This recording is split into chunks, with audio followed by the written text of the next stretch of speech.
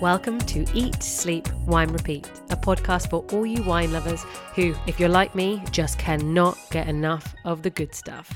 I'm Helena Nicklin, your host, brand ambassador, wine educator, and sommelier. So stick with me as we dive deeper into this ever-evolving, wonderful world of wine.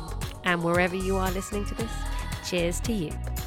Hello, wine friends, and welcome back to another episode. So today we are joined with the interesting, the inspiring Helena Nicklin. Now, you may already know of Helena if you've watched The Three Drinkers. You can find this on Amazon Prime. In fact, she is the winner of Best Contribution to Wine and Spirits Tourism 2022. So if you haven't seen this, get across to Amazon Prime now and have a listen. She also has her own podcast, so that is called Bring a Bottle. She was recognised in the top 100 most influential people in drinks 2022.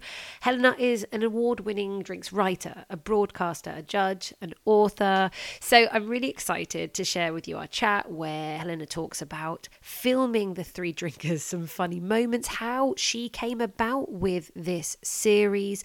We talk about how she got into the wine industry, which really wasn't a very smooth start, and certainly something to open up your eyes to, and how the industry is going and evolving and changing. And we will be focusing on today's theme, which is cognac, distilled grapes. So by the end of this episode, you shall be feeling much more comfortable on how to drink it, what to drink it with, and inspired enough to go out and buy yourself a bottle. So enough of me, let's go over to the chat now. Enjoy. Helena, I actually don't know how you even started in the wine industry. I just see you all over the place on TV, on social media, but there must have been a journey. Right. Yeah, oh my goodness. There certainly was. What's the short version of this? Well, yeah, exactly. You've only got a certain amount of time. Tell me. Yes, I think the short version is I did languages at university, French and Italian, and was lucky enough to live in Rome for a year where I discovered... Buonissimo. Merci. Yeah, okay. Anyway, in Trastevere, which is where I was living, there was an Enoteca, and this was, because I'm old now, this was way before we had Enotecas in London. And, this beautiful ivy-clad building, wooden floors, floor-to-ceiling bottles, a piano in the corner, cold cuts. And I just fell in love with it. And they did wine flights. And the only thing they said was, here are 3 red wines from Italy. One is a Dolcetto, one is a Nebbiolo, and one is a Barbera. And they concentrated on grape variety, and so you didn't get distracted by anything else. And that really spoke to me, because okay, that is a place to start. And then you can bring in all the other stuff. So fast forward to the end of the degree, I wanted to be well, I'd always had a hankering to be an actress. Oh yeah, no, me too. Right. I'm still waiting for that moment. Anyway. Well, while I was in Rome, I met a load of people from the Cambridge Footlights who were putting on a play. And so I got in and I did the play with them. And then they were all going off to drama school. And I'm like, hang on.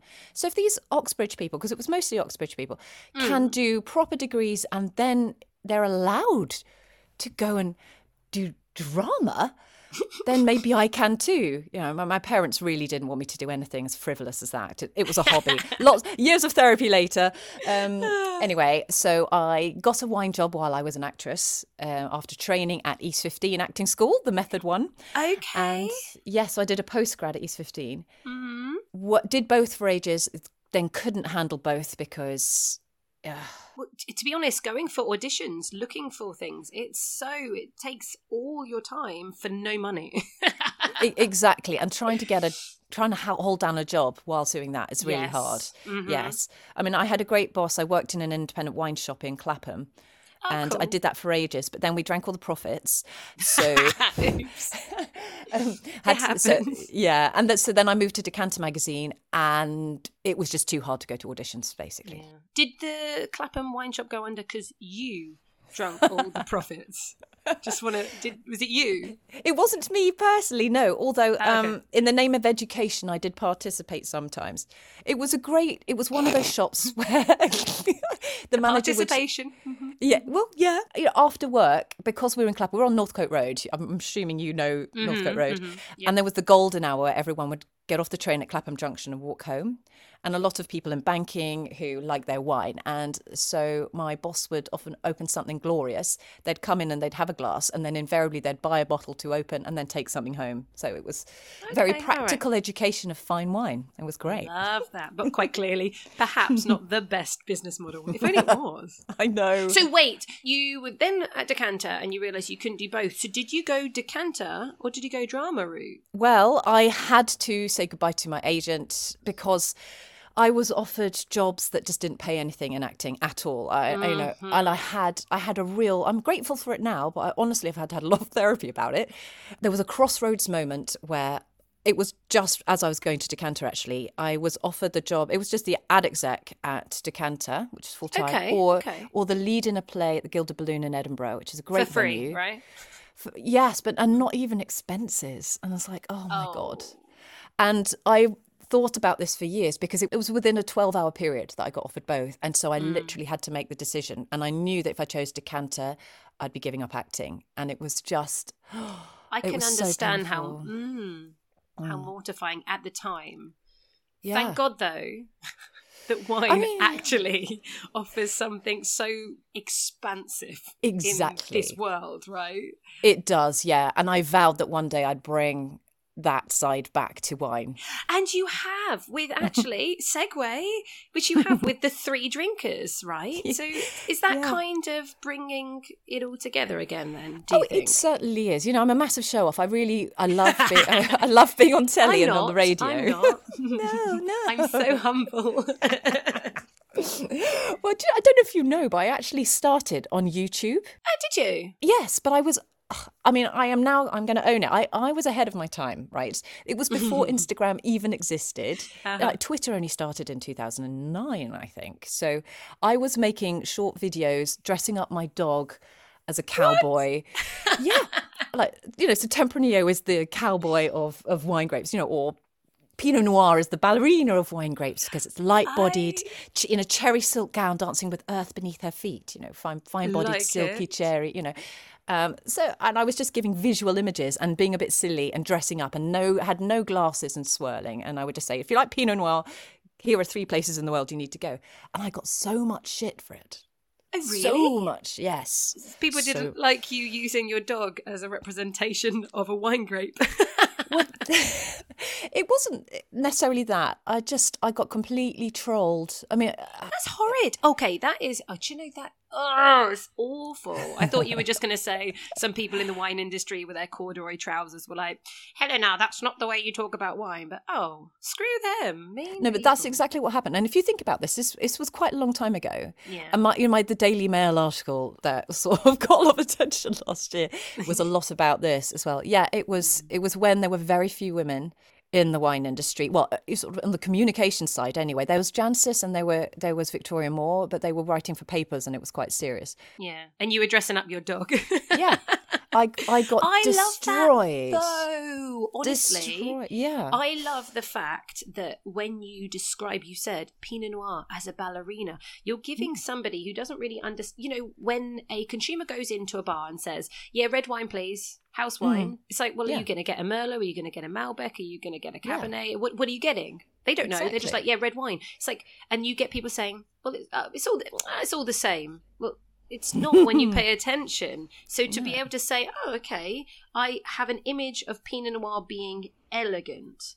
That is very, very different to taking something more robust like a Cabernet Sauvignon. I don't know how you would have dressed up your dog. I don't know. Rugby player. Okay, you know, yes. Lots of structure. Blackcurrant blues, his arms like cedar trees, holding a blackcurrant. You know, a mint over the bits. You know, right. Full-bodied and structured. Yes, but it's instantly you get the image. And many people are visual learners, not just from books. Well, I am. When I did my diploma, I drew a tableau for each wine region. Did you? And learned it in images. Yeah. Love it. Yeah. No, I think honestly I understand exactly why that helps. So after this horrible trolling, did you stop YouTube? I did for a while. It knocked me, but luckily I'd had my acting training, so my skin was probably thicker than it it would have been otherwise. Otherwise, I think I would have just left immediately. But it took me a long time to go to a tasting because I was usually the only woman there anyway. And, who wasn't pouring wine. But I eventually went back in, and Richard Hemming, who I adore, who now lives in Singapore, he just came straight up to me and said, I saw that. You're brilliant. These are not your audience anyway. Keep going. And I was so grateful for that. Yeah. And a couple of key people, men, said that to me too. And so I did. There's a couple of male champions that really, really helped me get back on that horse. And, I think actually you probably had it worse then when you say that there were no women. Whereas, again, then the new chapter of social media, I think people felt that again, but in a different way. So with Instagram and the new way to communicate and stuff. But I think slowly we're getting there. Slowly, yes, I think we are. I think the whole, the wine bitch thing, I think that can probably go to bed now. But still, it forced a conversation. I mean, that was another time where I nearly stopped doing everything and it's put me back a lot. But I'm quite grateful for it now, a few years later.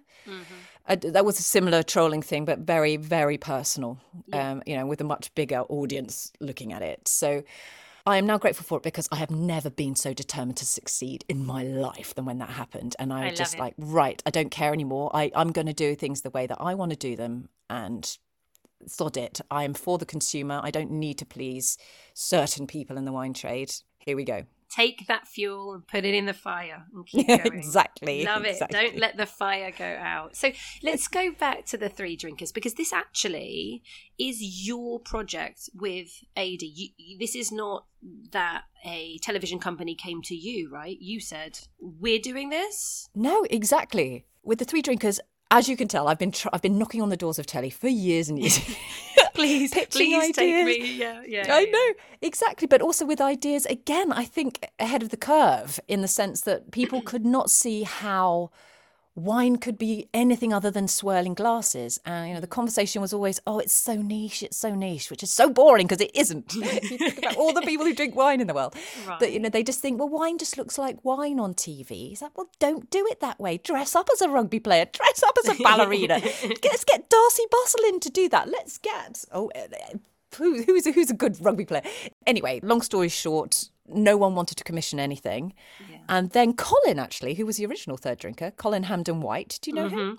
Not personally, but of course, from the first season. Mm-hmm. Yes, you've come across him. So, to his credit, he said, well, what about branded content? Right. Another thing we got trolled mercilessly for before anyone realised what branded content was. It's like, what about... How about we approach brands and say, look, well, we can make you a show because I've got a friend who could produce us a show for Amazon. And did you know that Amazon make TV in 2 different ways? And so the pitch process is quite different. Yeah, so we did it that way. We did it ourselves. So stuff it. Yeah. That is amazing. And here we are effectively going on to season 3. Yes. Which is... Can't believe it. People are watching it. It is ridiculous. You bring amazing content. You take people to different places. You've been to Scotland, obviously you're going to Ireland, but also it's so funny. And I think you don't have really a script, do you? It's all a bit free flow. It is unscripted. Technically, we have points that we know we need to hit within a scene, but there's a lot of ad-libbing going on, as you can tell. And we're still learning. I think if you look back at, please don't though, first 4 episodes of Scotch, I'm very proud of them for the budget we had and how what we were all trying to do at the time. But if you compare that to Series 3 that's coming out, I mean, the difference is astronomical. We're so much more relaxed. We know what works and what doesn't. We also had a much bigger budget, which helps, so it looks better. Yeah, we've learned a lot along the way. What's the funniest thing that happened? I think I remember I was chatting with AD. So for anyone who's listening, AD Smith, I can't remember what number. He has actually been on this podcast as well. Going back, we're talking about Californian wines. But I think, I don't know, he was being chased by a duck, I think. Does that sound like a memory if I just made that up? I don't know. He's been chased by most animals during the course of our filming. I think the most ridiculous moment is, and I look at it sometimes and go, it made sense at the time, but actually it didn't really make sense at the time. And there's a scene at the end of episode 2 of the Island show where I'm in a barrel full of seaweed. So is AD, a drag queen is offering us drinks. We're by a waterfall, and then a chap comes along and starts playing us a song on the guitar, and we all sort of just start swaying, having a nice moment. Love And it's it. like, Why I not? can't remember why we did that, but yeah, it's so random, but I quite like The it. absurdities of life. May we continue to go with the flow and embrace what it gives us, whether it is seaweed or drag queens. Exactly. And I highly recommend doing an episode with a drag queen, because Vanity was so funny and so much. Can you imagine the outtakes, stuff that we just couldn't put in? They have energy. You got to give them that. Now, Yes. The next season, you're working with cognac brands, I am. right? So why did you decide to do a season on cognac? Well, the idea was to do the whole of France, and working with France is very different from working with Ireland or Scotland, just because I think you have to really convince people what Amazon is, because they do have Amazon, but they don't really get it so much. Mm-hmm. And so we started with cognac because we thought we can probably get the first one done with a spirits brand, because they understand marketing budgets in a different way to wine producers, which is fair enough. And once they see cognac, then hopefully that will open the door to other regions. So that's why we had some great contacts there as well. So we had some brilliant partners in cognac. And I loved it because it means you can do wine afterwards, because cognac is made basically with wine. Mm-hmm. It's a spirit that is made from grapes. Exactly. And that's why we can talk about it today on this podcast, on a wine podcast. Yes, but they also make wine in the cognac region, It's pretty good.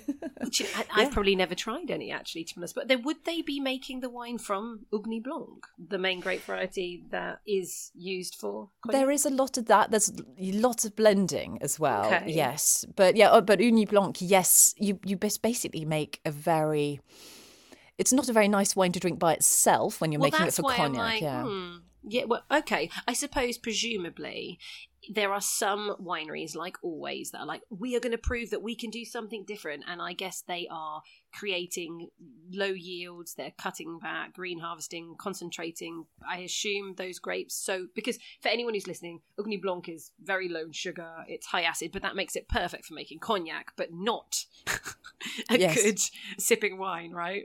Exactly. Yes, it's brilliant for distillation. It's fine. It's just very sort of uninteresting, quite neutral wines it makes. But when grown in that area, because cognac is so much about terroir, and the big messages. Without good grapes, even Ugni Blanc, and they've chosen that for a reason. Without good grapes on good terroir, you don't get good cognac, because actually you don't. It's not like whiskey. You don't sort of distill out all the terroir. For some reason, you can really taste it through the aging process, and the way they blend, it's insane. It's like perfume. There can be hundreds of different eau de vie in there. So many different cognacs go in to make just one bottle of cognac. Yeah, I'd love to be then with a master blender to actually see. I love it when you discuss with those cellar masters that are doing champagne blends, and I find that fascinating. Yes. What reserve stock do they use? And of course, are they going to use more Chardonnay? Are they going to use more Pinot Noir? What Meunier? It's just, and are they going to mix it? What vintages? Everything is fascinating. So I guess it's exactly the same, isn't it? It is. But I reckon that there can be even more different elements that go into a cognac than wine, but it is very similar. Your taste, it's all about the reserve stock as well. So you've got newer ones and the older ones as well, some with more wood aging than others. And but watching the blending process, it is absolutely fascinating, because a lot of it's done on the nose as well, and just you see it just. I mean, I haven't watched a master perfumer at work yet, although I'm going to. But you would imagine it's the same. Yeah, I would, because it's all nosing. It's all nosing as well, and just the way that it's done. Oh, yeah, it's fascinating. And we do show that actually in Series 3 when we are with Remy Martin. Okay. Well, one of the big guys, of course. That makes a lot of sense. Well, and Baptiste Loiseau, who is an absolute legend in the blending space out there. No, and you mentioned as well, it's actually very much about terroir, which is quite interesting. I remember from my diploma studies that there's actually loads of chalk actually in the soils, and that's supposed to be great for having beautiful quality and some finesse in the grapes, isn't there? So did you go across all of the 6 crews within Cognac? Did you visit all the different areas, or did you stay within one? Well, we physically were across the whole region, but in terms of cognac itself, we did concentrate on Grand Champagne and Petit Champagne. Grand Champagne is like the top. That's the chalk.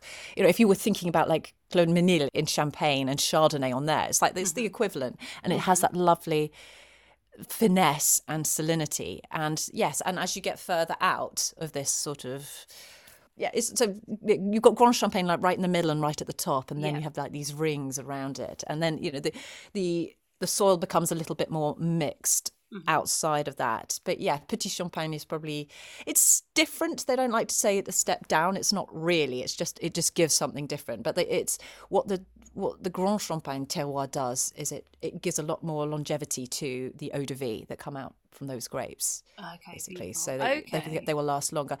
And whereas from like the Borderie and the areas further out, they're probably a little bit more accessible earlier. Like a vintage champagne would be, or non-vintage champagne would be accessible almost immediately. And then if you really want to age something, you need to go Grand Champagne, Petit Champagne. And also you can look out for fine champagne. For a blend of those two. Exactly. Yes, that means. I mean, this is why. My goodness, wine spirits are so confusing, aren't they? Yes, that's Grand Champagne and Petit Champagne is fine champagne. And why is it called champagne? We do explain that. It was the first question I asked in the show. It's not champagne. No, it's because of the terroir. It comes from the word like campagne, which means sort of countryside and old. It sort of meant the soil and stuff back in the day, and that became kind of champagne, which is also why champagne is called that, because it's spelt like champagne, isn't it? It is, but I didn't know that. Thank you very much. Every day is a school day. It isn't my life. Anyway, but that is interesting because people get very confused. And actually, we haven't talked about the location. So we are just north of Bordeaux, aren't we? Just north of Bordeaux, it's so easy to get to. So you fly into Bordeaux. You could also fly into La Rochelle, but I think Bordeaux is slightly easier because it's a hour and a half, 2 hours just up north from there. But it's a great place to visit, actually, especially if you're a real gastronome. There are some beautiful foodie hotels and spas and stuff, Michelin star restaurants by the river, and there's so much to do as well. Yeah, because we don't just concentrate on cognac in the show either. It's obviously there's a cognac focus, but we are looking at the other drinks of the region, and we go deep on the food as well as having picnics outside, because the food scene there is just, it's gorgeous. It's such a good place for like a long weekend. Well, okay, I'm just darting around here. Everyone, calm down. We will talk about how cognac is made, but I mean, what you must have been pairing then certain foods with cognacs. Did you find there were some really good pairings? I mean, obviously there's cheese and cognac. I'm aware of that, and people love a cigar and cognac. But... Yeah, chocolate and cognac was my favourite thing. Though. I mean, it's such a good pairing, and that's what I'll be having this Easter. I love it. But would you be going like more of the darker, bitter chocolates with maybe nuts and maybe some flavours inside? Would you go plain? Would you like milk? What kind of chocolate is best, do you think? Again, it depends on the cognac style, I'd say. So, like the youngest ones, VS, going up to VSOP, which... more often than not these days tend to be blended into cocktails, but they're a bit lighter. I'd go more milk, fruit, nut with those. But then as you get into the XO, which is the extra old, I suppose that's what, they're a lot darker, they're a lot older, and they've got that lovely kind of incense furniture polish note to them. More you can definitely do darker. Aromas, don't they? Yes, exactly. So then you can have something a little bit darker, maybe even with a bit of fruit as well. Anything with orange peel and cognac. Okay, that is a winner. Yeah. Did you find with savoury foods that cognac could, even with its higher alcohol, it can hold up? Oh, absolutely. I mean, you don't drink it like wine. I wouldn't ever suggest you did. Don't tell people what they can and can't do. So if somebody wants to drink 175 ml of cognac, let them. Yes, absolutely. Yes. Who am I to say that? Everything in moderation, especially moderation. Yeah, okay, that's true. Yeah, but you can do full pairing dinners just with cognac, even the same cognac as well. totally. It's with savoury food. It loves umami flavours. It loves richer. Yeah, okay. Yeah, it goes with so much. Anything from, well, if you eat foie gras, pâtés, those, anything with candied citrus peel. I know I go on about that, but there is an orange note in cognac, a lovely, and it's just a perfect candied peel. Yeah, and it's just beautiful. We made like a frangipani tart. Oh, now you're talking. Yeah, and it had almonds in it and peaches and a little bit of rosemary. And it was basically picking out all the flavour notes that you might find in a particular cognac. This was the tercet, which is extraordinary. But yes, I think, duck with orange, duck à l'orange, that kind of thing. So many things, lots of different meats, even up to venison. If you were having again, I'd go like the stronger flavour of the food. You'd probably go for the more aged cognacs with more complexity and depth of flavour. So we talk about aged cognac. So we said that, the younger stuff, the VS, which stands for very special, and VSOP, which is very special. Old proof, isn't it? Old pale. Oh, pale. Yeah. Okay, there we go. Good. I'm glad you're here. I know it's very, very old-fashioned terms that have lingered, which add to the glorious confusion of drinks.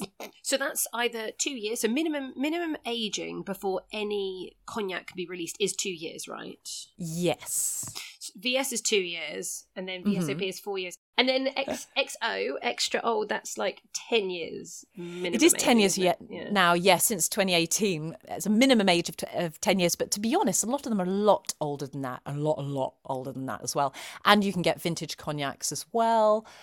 And a few other styles really, but just those are the big ones. Hors-d'âge, yeah. I don't really I'm like, what the hell is that? What is hors-d'âge?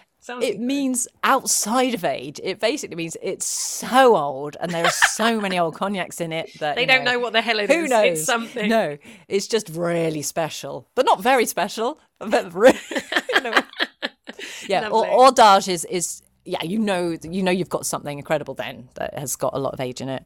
XO, and people are starting to sort of brand their XOs as well. So Courvoisier, for example.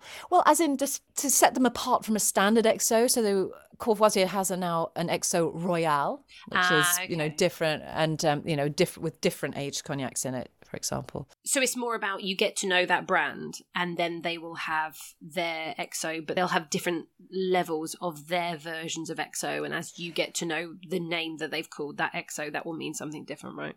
But different to them. Yeah, I mean, it's always going to be minimum 10 years, probably a bit older. But just if they want to set something apart, and maybe they've been experimenting with other crazy barrels as well, like some Japanese oak or things like that. Yeah, it'll be XO, but with a different name. Mm-hmm. Okay. Yeah, and actually, it's fascinating. It is. Do you know it is? Because also as well, I was thinking, the one question as well, when people do talk about things like cognac, they might also ask, like, what's the difference between cognac and Armagnac? Because they're kind of similar, but kind of not.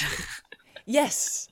Yeah, I mean, they are kind of similar. They're made in a similar way. Yes. Cognac needs to be Uni Blanc. Armagnac can have, I think it's about 10 grape varieties. So it's more of a blend.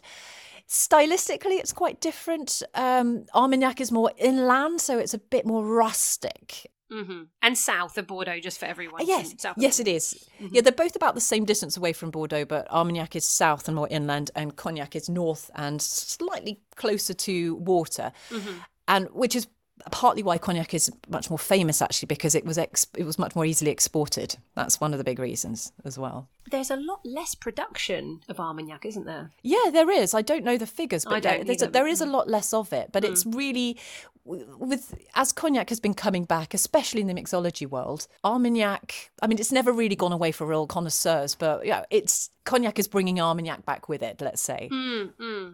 But in general, if I remember right as well, Armagnac always has kind of more richness. It's more of an it's more intense because of some of the grapes that they're using are just more full body, but also the distillation process means there's more, is it congeners? There's more of those notes that are going to be more powerful and obvious in the drink. Yeah, I would absolutely say so. Yeah, in my mind, if I'm comparing both, yes, Armagnac does always feel a bit darker, a bit richer, a bit more rustic, as I said, a bit more powerful, absolutely. And it is more like fudgy, like a real kind of rustic.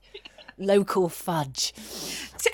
So you say that maybe Armagnac, and that's actually a really good description. How would you describe to somebody cognac? I know that there's the younger stuff, which is fruitier, and then the older stuff, which is going to have more of the spice and the oak and the dried fruits. But do you have a way to describe to someone, if they'd never had cognac, what to expect?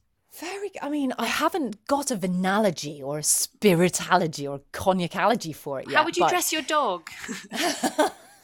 I think cognac would be very regal because it's, especially if you compare it to whiskey or Armagnac, to me, anyway, it's a bit more velvety, a bit smoother, a bit more fruity, so a bit more, a bit easier to drink, I think, for a brown spirits, dark spirits novice than whiskey or Armagnac would be. It's to me, it's someone like Louis XIV, all dressed up in his finery. Love it. That's what the dog needs. He just needs his crown. I could do that one, couldn't I? Yeah. Exactly. I'm looking forward to that video. Yes, but it's, lots of detail, but very elegant with it. But certainly with some personality there, hence the fruitiness. Okay, I like it. Now, I mentioned that obviously, yes, they're using different grapes, Armagnac and Cognac, but they're also using a different distillation method. How are you on describing that? Because I'm not very good. Well, yeah, you're quite right. The major difference in how it's made is the distillation, because Cognac is always distilled twice and it's using a pot still, whereas Armagnac uses column distillation, which is more kind of continuous. Yeah. Okay. And that it's the kind of thing that you would make vodka from. Yeah. So it is a very different process in that regard, because pot stills usually give a little bit more character and a little bit more spiciness sometimes as well.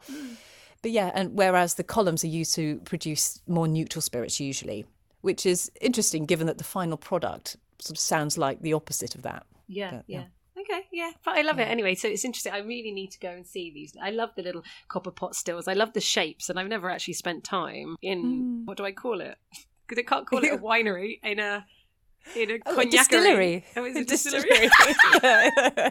You can tell that I have no idea what I'm talking about. Yeah, I never spent time in a distillery. I need to get to grips with it. I think it's about time. Well, do you think Balfour will ever do any distillation? Do they? They don't, do they? Obviously they don't, because you would have seen it. No, they do not at this moment in time. But I shall chat with my winemaker. Maybe at some point, who knows? Maybe brandy is the next step as the English wine revolution continues to evolve. Yeah, it's just a shame that brandy just doesn't sound good, does it? It sounds really kind of cheap and gets you hammered, which is not what we want. But I guess that might be from the fact that certainly in England, I can't talk about all my listeners in America and other places, but if you've gone to Spain and you've had Spanish brandy, very often the Spanish brandy that was just easily available was pretty cheap. So again, that's not fair to all Spanish brandy, but I think that perhaps has the same reputation as Cava. Everyone's drinking their £5 Cava and not understanding that there is beautiful Cava that's £20, £30 a bottle. So then you're like, oh, Cava, that's just cheap sparkling. It's like, I wonder if that's the reputation, the change. I think it is. I mean, when we were out in Cognac, they were at pains to make sure we got the message across that all Cognac is brandy, but not all brandy is Cognac. A bit like sparkling wine and champagne, all of that. No, and it is important because, of course, as well, and you can't call your cognac a cognac unless it's from the Cognac region. Exactly, yeah. It is the wine lover's spirit, I would say. Isn't it? So let's, I'm going to digress just slightly to finish off with cognac. What cocktail? I know you love a cocktail. So people who, let's just say that all the wine lovers here who are like, you know what? Helena, you've excited us. We're going to go and get a bottle of cognac, and then they're like, don't like it. They're going to have to put it in. They're going to have to put it in cocktails. So just in case somebody doesn't like to drink it neat, what would you advise they put it in? What cocktail? Well, I could advise you to not put it in a Parmesan espresso martini, because no one should be doing that. Oh my God, that's gross. I'd say start always with a sidecar. It's iconic.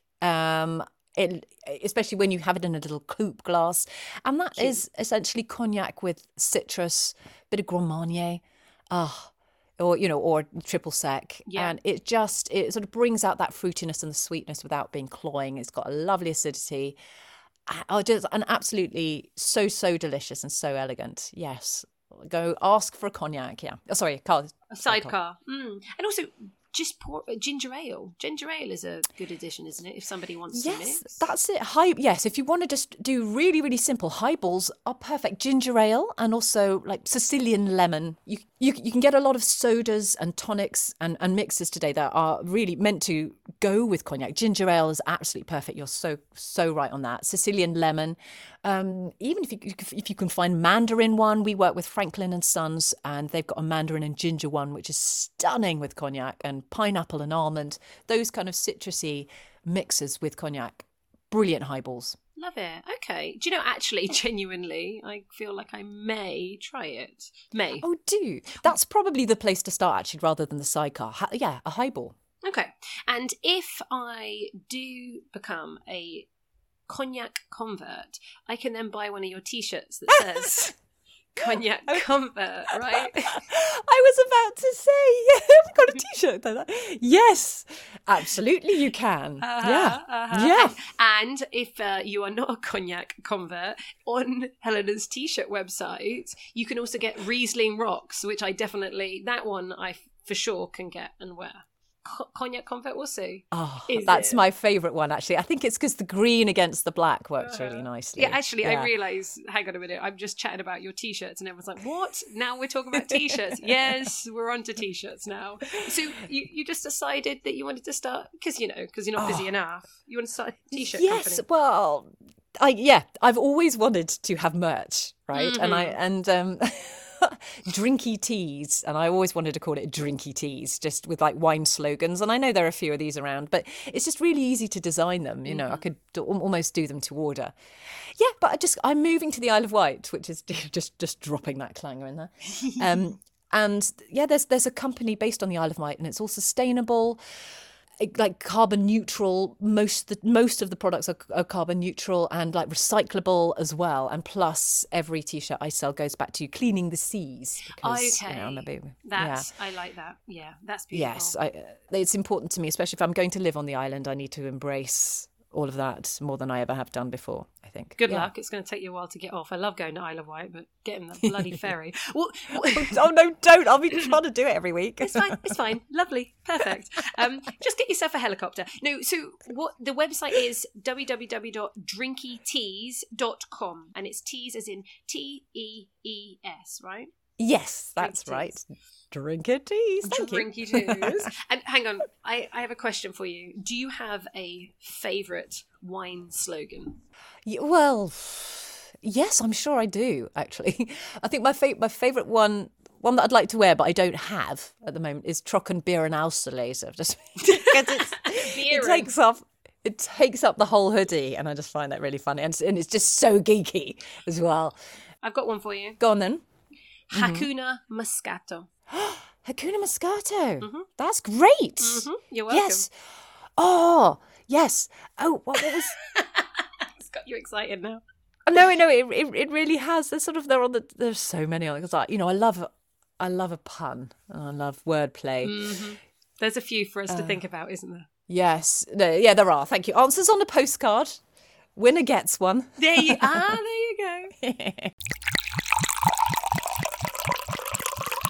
I am sure you were all enthralled to listen to part 1, and so are now waiting eagerly for next week's episode, which continues with Helena educating us and telling us some of her fantastic stories. So next week you'll learn a little bit about her whiskey project, the whiskey that is matured in Bordeaux barrels.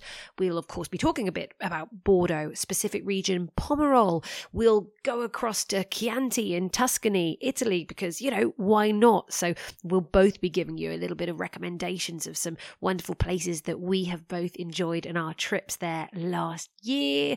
Helena is on Talk TV live every week, so of course is tasting so many good wines, so she's going to give you a rundown of her latest favourites.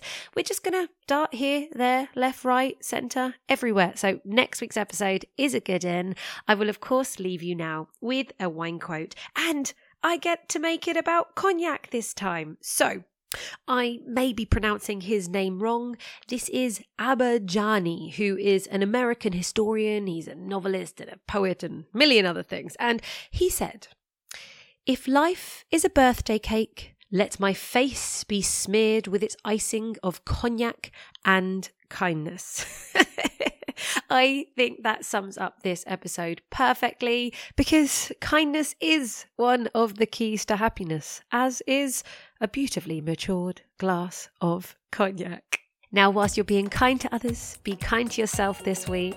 Stay motivated. If you've learned from Helena's story, if you are knocked back, get back up. Believe in your purpose, believe in your focus, and you'll get there. Don't forget, if you are enjoying these podcasts and you are feeling kind, leave me a review on Apple Podcasts or a rating on Spotify. It does help the podcast become more discoverable. And of course, share it everywhere with your wine-loving friends. Thank you, as ever, for listening. I raise my glass to you all. And until next week, cheers to you.